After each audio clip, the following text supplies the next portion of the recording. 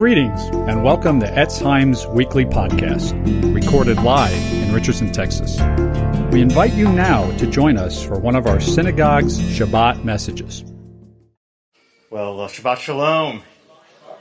I want us to look today at this week's Torah portion, and in particular Deuteronomy 15, and the issues of biblical justice, mercy, generosity, and helping our neighbor in need. So turn with me, if you can, to Deuteronomy.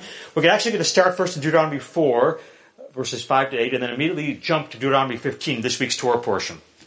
So beginning in Deuteronomy 4, verse 5, the Lord says, Moses says, "See, I've taught you decrees and laws as the Lord my God commanded me, so that you may follow them in the land you're entering to take possession of it. Observe them carefully. For this will show your wisdom and understanding to all the nations, to the Goyim, who will hear about all these decrees, and they'll say, surely this great nation of Israel is a wise and understanding people. What other nation is so great as to have their gods near them, the way the Lord our God is near us whenever we pray to him?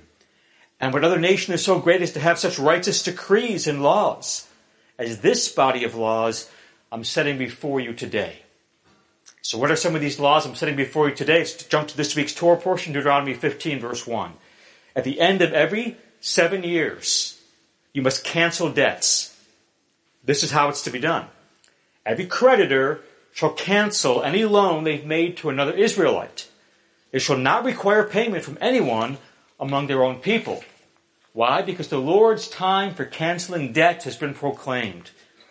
You may require payment from a foreigner, but you must cancel any debt one of your own people owes you. However, there need to be no poor people among you, for in the land the Lord your God is giving you to possess as your inheritance, he will richly bless you. If only you'll fully obey the Lord your God and be careful to follow his commands that I'm giving you today. For the Lord your God will bless you as he's promised, and you will lend to many nations, but will borrow from none. You rule over many nations, but none will rule over you. If anyone's poor among your people in any of the towns of the land the Lord your God is giving you, don't be hard-hearted or tight-fisted toward them. Rather, be open-handed and freely lend them whatever they need. Be careful not to harbor this wicked thought. The 7th year, the Shemitah, the year for canceling debts, is near. So you don't show ill will toward the needy among your people and give them nothing. They may appeal to the Lord against you, and you'll be found guilty of sin. Give generously to them, and do so without a grudging heart. Then because of this, the Lord your God will bless you in all your work and in everything you put your hand to. There'll always be poor people in the land. Therefore, I command you to be open-handed towards those of your people who are poor and needy in your land. We're going to see in this passage today how the gospel of grace creates a passion within us for justice and generosity and mercy and helping the poor. And we see here, I'm going to put on the overhead, 4 things. Number 1, we see a threefold call to do justice. Number 2, we see the dynamic for doing justice. Number 3, the testimony that our justice brings to the world. And then finally, number 4, how to produce a heart of justice. So first, let's talk about this threefold call to justice that we see in this week's passage in Devarim, Deuteronomy 15. And to understand Deuteronomy 15, we need to first look at the background here, which is the economic context. Deuteronomy 15 assumes that anyone asking for a loan is understood to be poor. The Torah says if they're poor, you must lend to them. In other words, if they need a loan, it's because they're poor. So look at Deuteronomy 15, verse 7. "If anyone's poor among your people, don't be hard-hearted or tight-fisted toward them. Rather, be open-handed and freely lend them whatever they need." Now, today, of course, we live in a very different kind of economy, where everybody today gets loans. Home loans, car loans, small business loans, credit card debt. So needing a loan today does not necessarily mean that you're poor. But back then, in that agrarian society, it did. In a pre-industrial, agrarian society like ancient Israel, people didn't get general purpose loans for everyday living like they do today. There was no such thing as a business loan, or very, very few. There was no such thing as a home mortgage loan. Almost everyone in ancient Israel was a farmer, and farmers only needed loans when their crop was bad, and they didn't have any money to buy seed for next year's crop. The average farmer brought in their crop, sold it, and all they really were hoping for was enough proceeds to A, live at a fairly subsistence level, and B, buy seeds for next year's crop. And there's a number of reasons why a crop might not be good. There could be famine, there could be drought or bad weather, there could be a military conflict, there could be death or illness in your family. And typically, if for whatever reason the crop was bad, even for just 1 year, your family was facing poverty. Because if you didn't have enough money to buy seed for the next year, you could lose your land. You could starve. And therefore, almost everyone, always, if they needed a loan, it was because they were falling into poverty. And that explains why Deuteronomy 15 says every 7 years, you were to forgive the debts of a fellow Israelite. But, by the way, you did not have to forgive the debts of a foreigner. Why not? Foreigners weren't landowners in Israel. Foreigners were typically merchants and traders, people whom had traded, passing through and dwelling temporarily in the land. What the Lord's talking about here are fellow Jews in the land who are falling into poverty. They're the ones needing loans. And if you have a bad crop and you get a loan and you have a second bad crop, almost always that means you will be sold into slavery to pay the debt. Now, slavery back then was not race-based. It wasn't what we think of in terms of the American South in our experience with slavery. It was more like indentured servitude. You had to work for your creditor until you paid off your debt. Deuteronomy 15, 12 to 15, we'll look at it in a minute, discusses how many Jewish slaves had to be released every 7 years. So that's the background to Deuteronomy 15. If you needed a loan, it's because you're falling into poverty. And against that background, we're going to see, first of all, a threefold call that God makes to us, to His people, to believers. God says, if you're my people, then I call upon you to be committed to these three things. So the first thing is astonishing generosity to the poor. Look at Deuteronomy 15, verse 1. At the end of every 7 years, you must cancel all debts. This is known as the Shemitah, the sabbatical year. Every 7 years, all debts owed by your fellow Israelites were forgiven. And as previously mentioned in verses 12 to 15, it also says all the Hebrew slaves were freed. As we discussed, people who had a loan were at one level of poverty. People who were slaves, who were indentured servants, who were at a much deeper debt. And at the end of every 7 years, all the slaves were freed and all the debts were forgiven. Now, do you know what that means? In Deuteronomy 15, verse 7 to 9, God says when someone falls into poverty, you must lend them what they need. So look at verse 8, Deuteronomy 15, 8. Be open-handed and freely lend them whatever they need. Now, what if it's only a year or 2 years before the Shemitah, before the year of release? And someone falls into poverty and says, I need a loan. And you're saying to yourself, oh my God, I'm only going to get a seventh or maybe 2/7 back of my loan? No way! No loan for you. But God says in verse 9, He says this, Deuteronomy 15:9, be careful not to harbor this wicked thought. The 7th year, the year for canceling debts, is near. So you don't show ill will towards the needy among your fellow Israelites and give them nothing. They may appeal to the Lord against you, and you'll be found guilty of sin. Give generously to them. Do so without a grudging heart. Then because of this, the Lord your God will bless you in all your work and in everything you put your hand to. So the Lord says in this passage, actually 4 different things here in this little passage. Number 1, we'll put this on the overhead. Number 1, you must help your brother in need, even if the Shemitah is near and the debt's going to be released. Number 2, to not do so is a sin. Number 3, you must be generous. And number 4, you must do it with a willing heart and not begrudgingly. And by the way, all this was in addition to the tithe. So, Israeli society was built on generosity and helping the poor. And every 7 years, everybody got a reset. Even the slaves. Which meant that no one could fall into long-term crushing debt and generational poverty. It's an amazing system of biblical justice and covenant community. And by the way, all done on the individual, not the governmental level. So here we see the Lord calling his people to an astonishing level of generosity to the poor. Lend to them willingly. That's the first part of the call. And from the overhead. The second thing is God's calling his people to empower the poor to a place of self-sufficiency. So they won't need a handout. That's why the debts are canceled. The slaves are set free every 7 years. It's to give the poor a fresh start. Not just a handout, but a leg up. And when you released your slaves, your indentured servants, you had to give them what they needed to start again. So look at verse 12, Deuteronomy 15:12.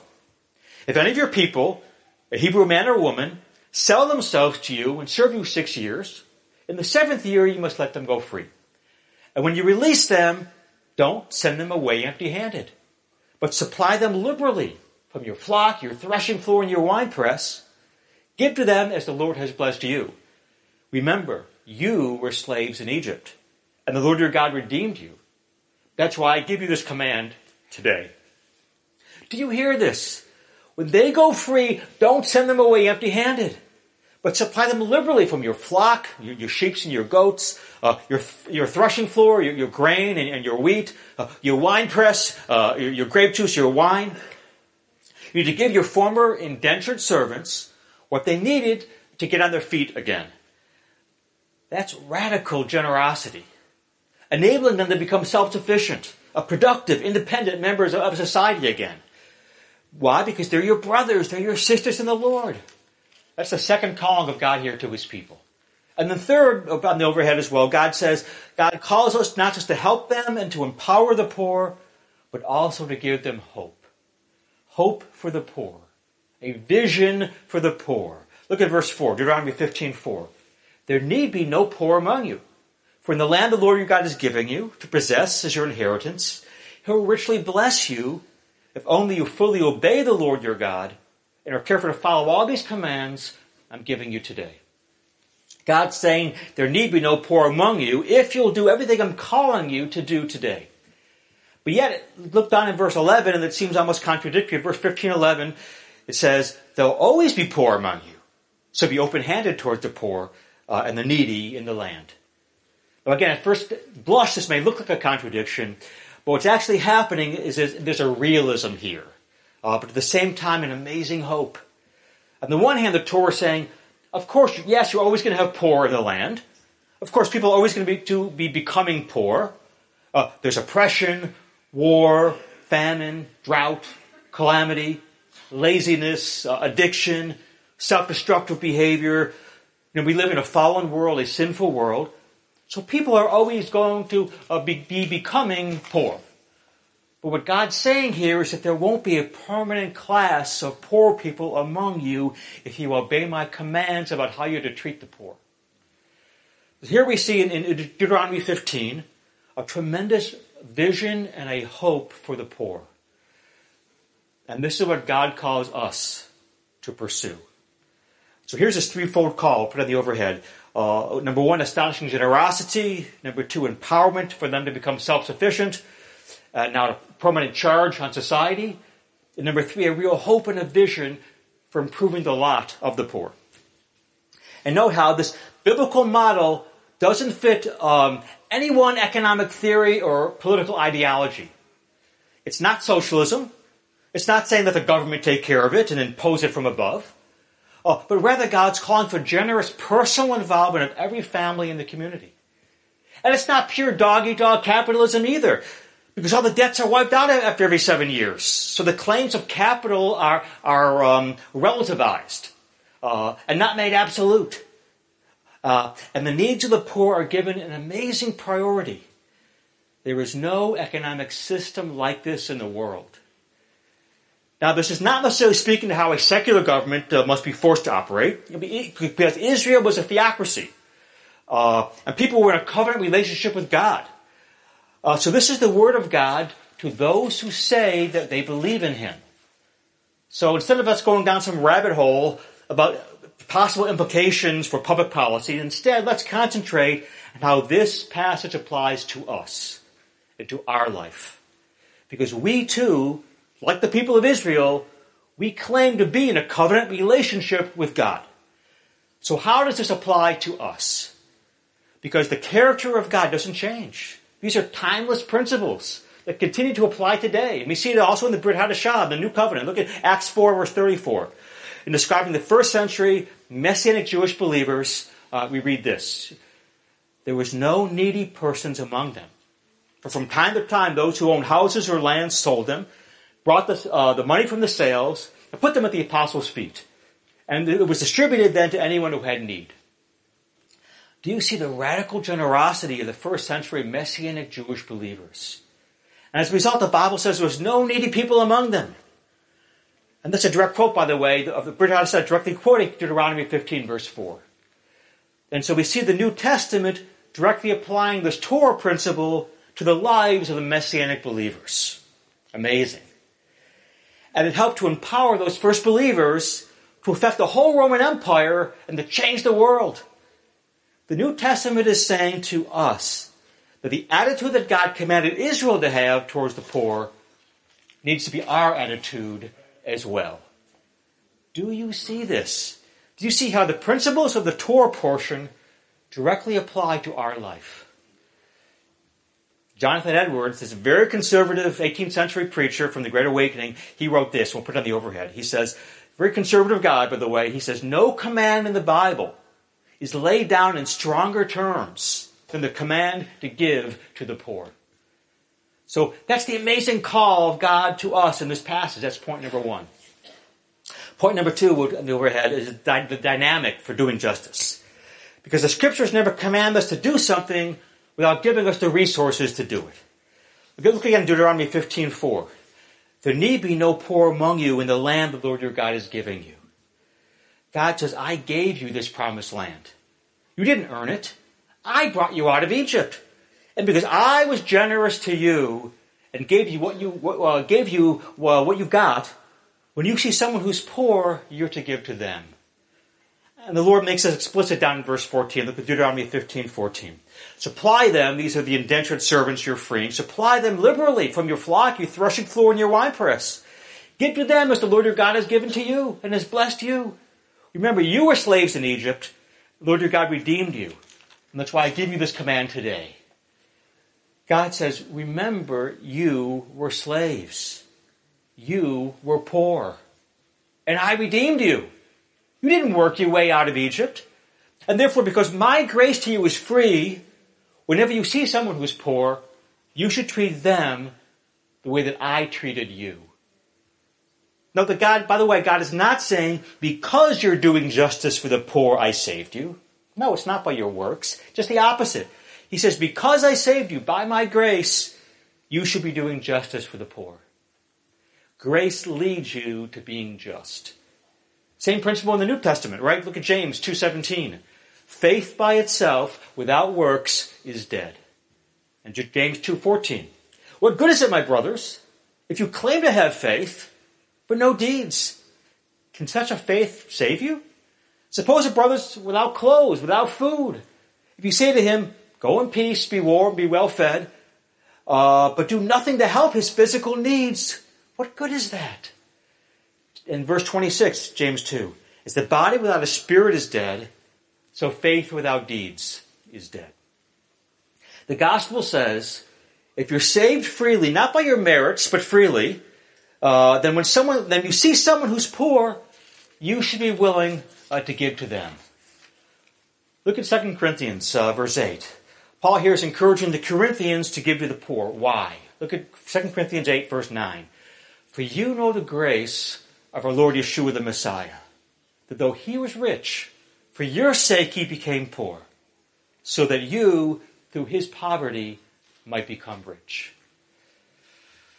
Put this on the overhead. In the Torah, we're going to contrast on the Torah of the New Covenant. In the Torah, God says, because my grace is free, you should give to the poor. But now here in the New Testament, God says, because my grace is costly, you should give sacrificially to the poor.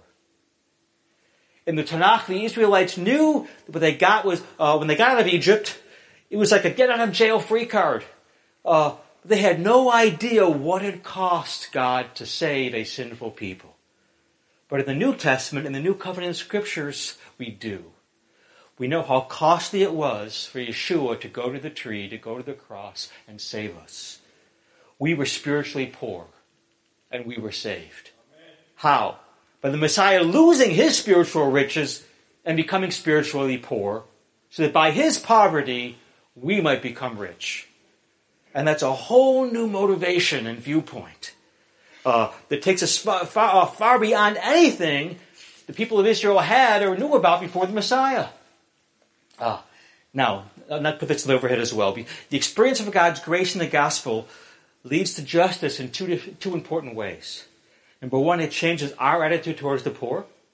And number two, it changes the poor's attitude towards themselves. So number one, grace changes our attitude towards the poor. Look at Matthew 5:3. Blessed are the poor in spirit, for theirs is the kingdom of God. Yeshua says, if you want my blessedness in your life, the first prerequisite is being poor in spirit. Now what does that mean, to be poor in spirit? Well, if you come to God and you say, I've done some bad things.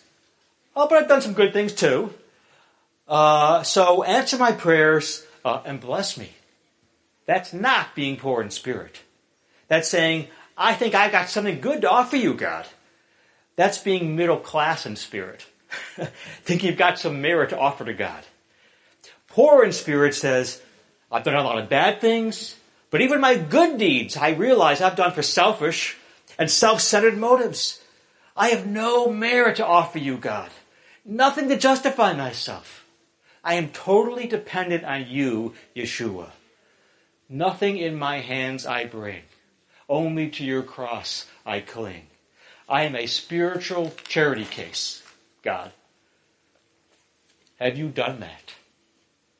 The more that sinks into your own spiritual poverty and bankruptcy, the more you will look at a poor person and see them as your brother and your sister. And you won't look at them with any kind of sense of superiority or disdain or indifference. You won't scoff at them. You won't say, pull yourselves up by your bootstraps. Because you'll know that God did not say to you, pull yourself up by your own bootstraps. But rather he saved you by his mercy and his grace. You're never going to look at people in the same way who are poor when you know that you yourself are spiritually bankrupt. It changes your whole perspective and attitude. So number one, the overhead, the grace of the gospel will change your attitude towards the poor. And number two, the gospel of grace changes the poor's attitude toward themselves. That's another way the gospel is the greatest resource for justice in the world. An inner city pastor recently said the greatest resource for the healing of the inner city, for the brokenness of the people there, is the doctrine that we're justified by sheer grace alone. There's a theologian, Miroslav Volf. He recently wrote an article called The Shopkeeper's Gold, in which he says this. We'll put this on the overhead. He says, imagine you've got no job, no money, you're cut off from society, you're living in a neighborhood that's ruled by poverty and violence, your skin's the wrong color, you got no hope for the future.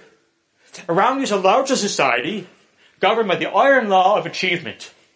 Its gilded goods are flaunted before your eyes in every TV screen and social media. In a thousand ways, society tells you every day you're worthless because you have no achievement. You're a failure. And you continue to be a failure. For there's no way for you to achieve tomorrow, but you haven't already achieved today. Your dignity is shattered. Your soul is enveloped by darkness and despair. But the gospel. The gospel tells you you are not defined by outside sources, outside forces. It tells you that you count, and even more that you're loved unconditionally and infinitely. irrespective of anything you've ever achieved or failed to achieve. Imagine now this gospel not simply proclaimed, but actually embodied in a community. Imagine that this community is determined to infuse the wider culture with this message of mercy and love and redemption. That's justification by grace, proclaimed and practiced. A dead doctrine? Hardly. The gospel is the most powerful resource in the world to bring about justice. The most powerful. Why? Because it changes our attitude towards the poor, and it changes the poor's attitude towards themselves. Number 3, on the overhead. Justice is a testimony to God. Look at Deuteronomy 4, verse 5. See, I've taught you decrees and laws, as the Lord my God commanded me, so you may follow them in the land you're entering, to take possession of it. Observe them carefully. Why? For this will show your wisdom and understanding to the nations, who hear about all these decrees, and they'll say, what other nation is so great as to have their God near them, the way the Lord their God is near us, is near Israel. We should do justice to the poor because God calls us to do it. And because when we do it, it glorifies God to other people. It testifies to who God is. God, who is He? He's the protector of the poor. He's the husband of the widow. He's the father to the fatherless. In Acts 4, it says that in the first century, the Messianic Jewish community, in that community there were no needy people among them due to their generosity. Now, right before that passage, we read this, Acts 4:33. And the apostles preached the resurrection of the Lord Yeshua with great power. Why were people converted under the power of the apostles' preaching? Because our fellow Jews not only heard with their ears the message of new life, but they also saw with their eyes in that community the embodiment of that new life. In part because they saw the way in which that community sacrificially gave to people in need. Listen to the overhead. In the same way, if the world today and the Jewish community doesn't see our words about God's gracious generosity backed by our deeds of generosity to the people around us, they're not going to believe our words. If you say you're a Yeshua follower, a believer, let me tell you, you are being watched and you are being observed by people all the time. And your deeds must match your words. And just as faith without works is dead, likewise in evangelism, people won't believe your words if they're not matched by your deeds. If you say you have faith, but you see somebody without resources, and you don't meet their needs, like James says, how is your faith real? So let's ask ourselves, what is our testimony? The bottom line is that God cares greatly for the poor. It's arguably the number one most discussed topic in all the scriptures. So for example, look at Proverbs 14:31. It says, if you insult the poor, you insult the Lord. Proverbs 19:17. If you give to the poor, you give to the Lord. And God He doesn't just care about the poor, He actually identifies with them. In Matthew 25, Yeshua tells this great parable. By the way, when in this parable, He's alluding back to the Tanakh. He's alluding back to Isaiah 1, Isaiah 58, Job 29, Zechariah 7, all throughout the Tanakh. And Yeshua is talking about Judgment Day. He says, on Judgment Day, the Lord's going to have all of us stand in front of Him. Look at Matthew 25:32. All the nations will be gathered before Him. He'll separate the people from one another, as a shepherd separates the sheep from the goats. He'll put the sheep on His right and the goats on His left. And this is what Yeshua the King will say to the goats who are lost. Matthew 25, verse 41. Then He'll say to those on His left, depart from me, you who are cursed, into the eternal fire prepared for the devil and his angels. Why? For I was hungry, and you gave me nothing to eat. I was thirsty, you gave me nothing to drink. I was a stranger, you did not invite me in. I was naked, you did not clothe me. I was sick and in prison, you didn't visit or look after me. I must say, Lord, when did we ever see you hungry or thirsty or a stranger or naked or sick or in prison and didn't help you? And he'll reply, truly I tell you, whatever you did not do for the least of these, you did not do for me. Then they'll go away to eternal punishment, but the righteous to eternal life. Yeshua says, if you don't love the poor, if you don't love the hungry, if you don't love the one in tattered clothes, the wanderer, the homeless, if you don't love them, then no matter what you say, you don't love me. You don't have a relationship with me. And they have this on the overhead. Yeah. You may have a kind of formal relationship, filled with compliance of ordinances, but you don't really have a personal relationship with me. The way you treat the poor tells me, Yeshua says, the reality of how you regard me. Yeshua says here that a life poured out in deeds of love to the poor is one of the signs of real faith and real connection with God. Indeed, Yeshua says it's one of the inevitable signs of real faith and a real connection with God. Yeshua says, if you think you know me, if you think you've connected with me, if you think you've humbled yourselves and you're walking with me, and that you don't care about the poor, you haven't. Yeshua says this is a real index of the condition of your heart. Biblical justice is one of the key tests of real faith. It's a prime indicator of a real relationship with God. Now, it may have to grow slowly over time, but if it never develops, you don't have the relationship with God that you think you have. Do you understand this is at the heart of biblical faith? Because it reveals the nature of your heart. Do you see the importance of biblical justice and how important Yeshua himself thinks it is? Now, why would Yeshua say, if you really have a love relationship with me, you would care for the poor? Why would he say that? Because it's easy to read our portion, Deuteronomy 15, or Isaiah 1, or Isaiah 58, or here in Matthew 25, and it's easy to read all these passages and make the mistake by thinking that God's providing some kind of checklist for our salvation or our blessing. So we can easily read the Bible and think God is saying, okay, worship ordinances, sacrifices, okay, I'm doing that. Personal morality, honesty and ethics, okay. Social justice, helping the poor, you're not doing that one. So you can read these passages and say, okay, I got it. My checklist simply wasn't long enough. If I simply add charity to the poor, then God will answer my prayers. Then he'll hear me. Then he'll bless me. Then he'll take me to heaven. But if that's what you think these passages are saying, you've missed the whole point. In fact, God is critiquing this kind of religion throughout the whole Tanakh. For example, Isaiah 58, verse 3, people of Israel complaining against God, and they say this, why have we fasted, God, and you haven't seen it? Why have we humbled ourselves, and you haven't noticed? They're trying to put pressure on God. They're saying, we lived a good life. Now you owe us. Let me put this on the overhead.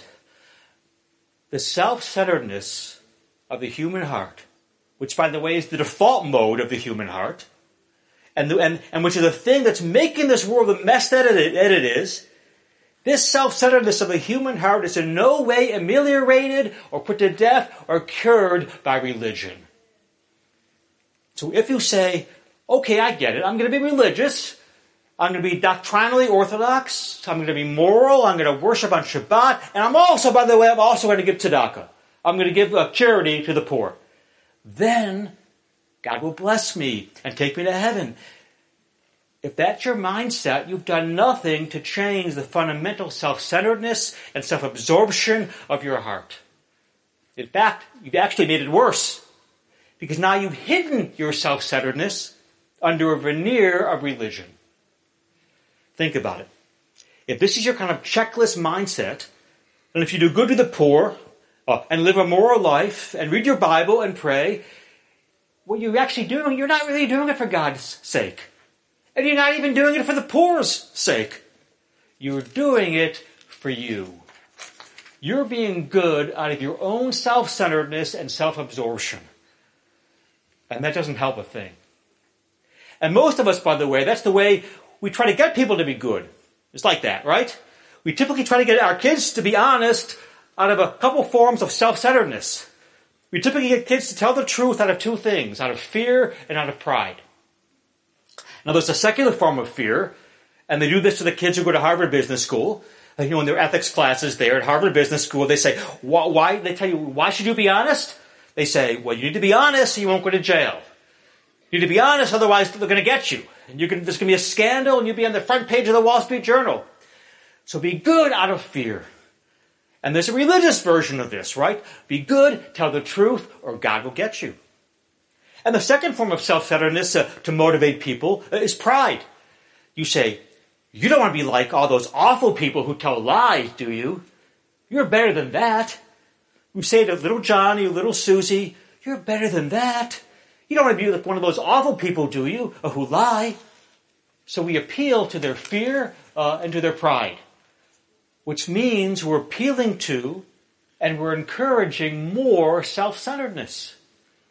And that's how most American parents try to get their children to be honest, try to get their children to care for the poor and to be good. But think about it. Why do people lie? Out of fear and out of pride. So you grow up and you think you're honest, and you get into a situation and you embezzle, and you get arrested, and you say, I don't understand what happened to me. I wasn't raised that way. Yes, you were. Because when you use self-centeredness, when you use pride and fear to get people to be good, you're actually nurturing evil in the very heart of your moral life. And at some point, the jury-rigging will collapse, and you'll fall into sin. Why? Because you haven't changed the heart. You're only temporarily restraining the heart. You've jury-rigged the heart. But it will never produce a people who really live and do biblical justice from the heart. It'll never produce that kind of godly sacrifice, that kind of radical giving, that kind of Yeshua-like servanthood. Okay, number 4 or 5, finally, what will produce it then? What will produce this? Only by seeing the beauty of God in Yeshua. In Isaiah 58, the prophet pleads for his people to do justice and to share their food with the hungry and provide shelter to the homeless and to clothe the naked. And he links all this by calling the Shabbat a delight and finding a joy in the Lord. Isaiah says, when you keep the Shabbat, not because you have to, not as a means to an end, but as an end in itself, out of a sense of joy and delight in the Lord, then you'll have a changed heart and right motives. So, for example, I got my undergrad degree many, many years ago at Cornell, and I took a music appreciation course. And I listened to lots of Mozart. Why? To get an A in the course, of course. Why do I want an A? So I can get a good GPA. Why want a good GPA? To get to law school. Why? To make money. So you could say I listened to Mozart in order to make money. But today, I'm happy to spend a lot of money to listen to Mozart. Why? It doesn't get me anything. So why do I listen to Mozart? Because it's beautiful. It's beautiful in and of itself. It's a fulfilling and satisfying thing in and of itself. It's a delight in itself. It's not a means to an end. It is the end. It is an end. So how can you go to a place where we obey God and love the poor and do good for God's sake, for the poor's sake, and not for our sake? You have to have an experience of beauty, and in particular, to be life-changing, an experience of the beauty of God. When Yeshua says in Matthew 25 and elsewhere, if you love the poor, you love me. If you trample on the poor, you're trampling on me. When Proverbs says, if you lend to the poor, you lend to me. When God says in the Proverbs, if you insult the poor, you insult me, what's the Bible saying? It's saying very clearly that God identifies with the poor. God identifies with the poor. He says, you trample on the poor, you trample on me. What does that mean?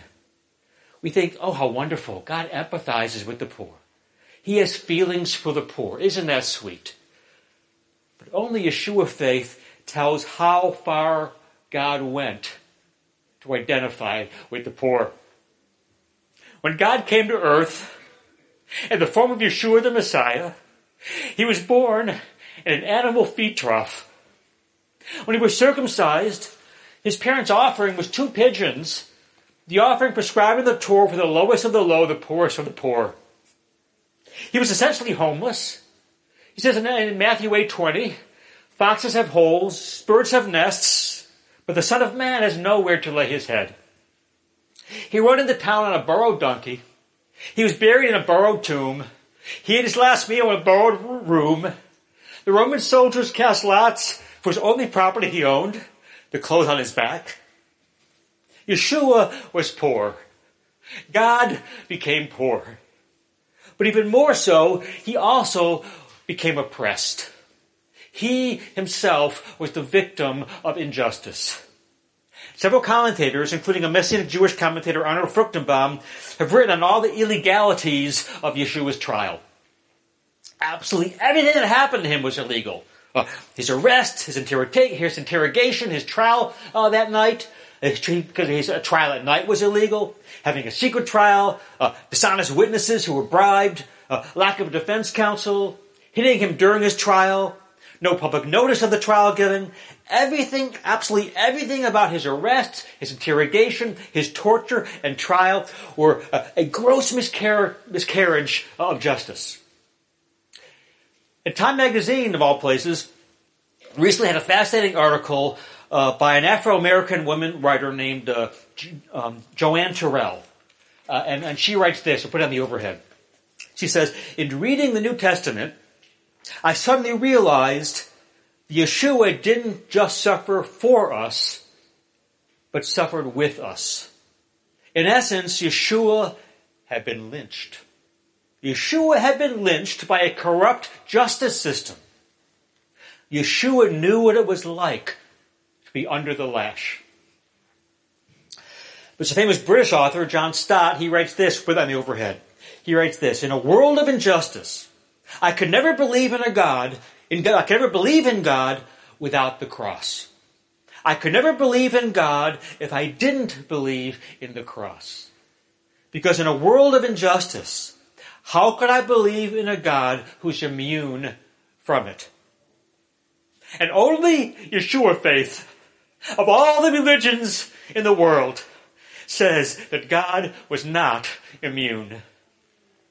Only Yeshua faith says on the last day, when the Lord stands before you, and if you say, Lord, when did we see you nailed? When did we see you naked?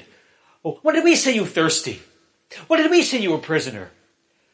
Yeshua will be able to say, are you kidding?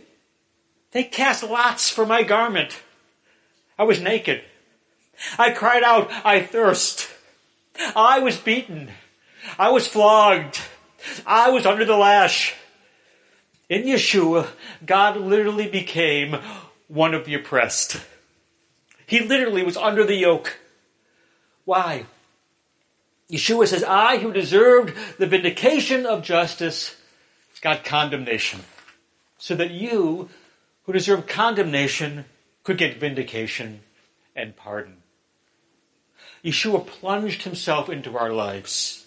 He took all the threads of his glory at an infinite cost to himself, and he threaded himself into our life and saved us from destruction and hell.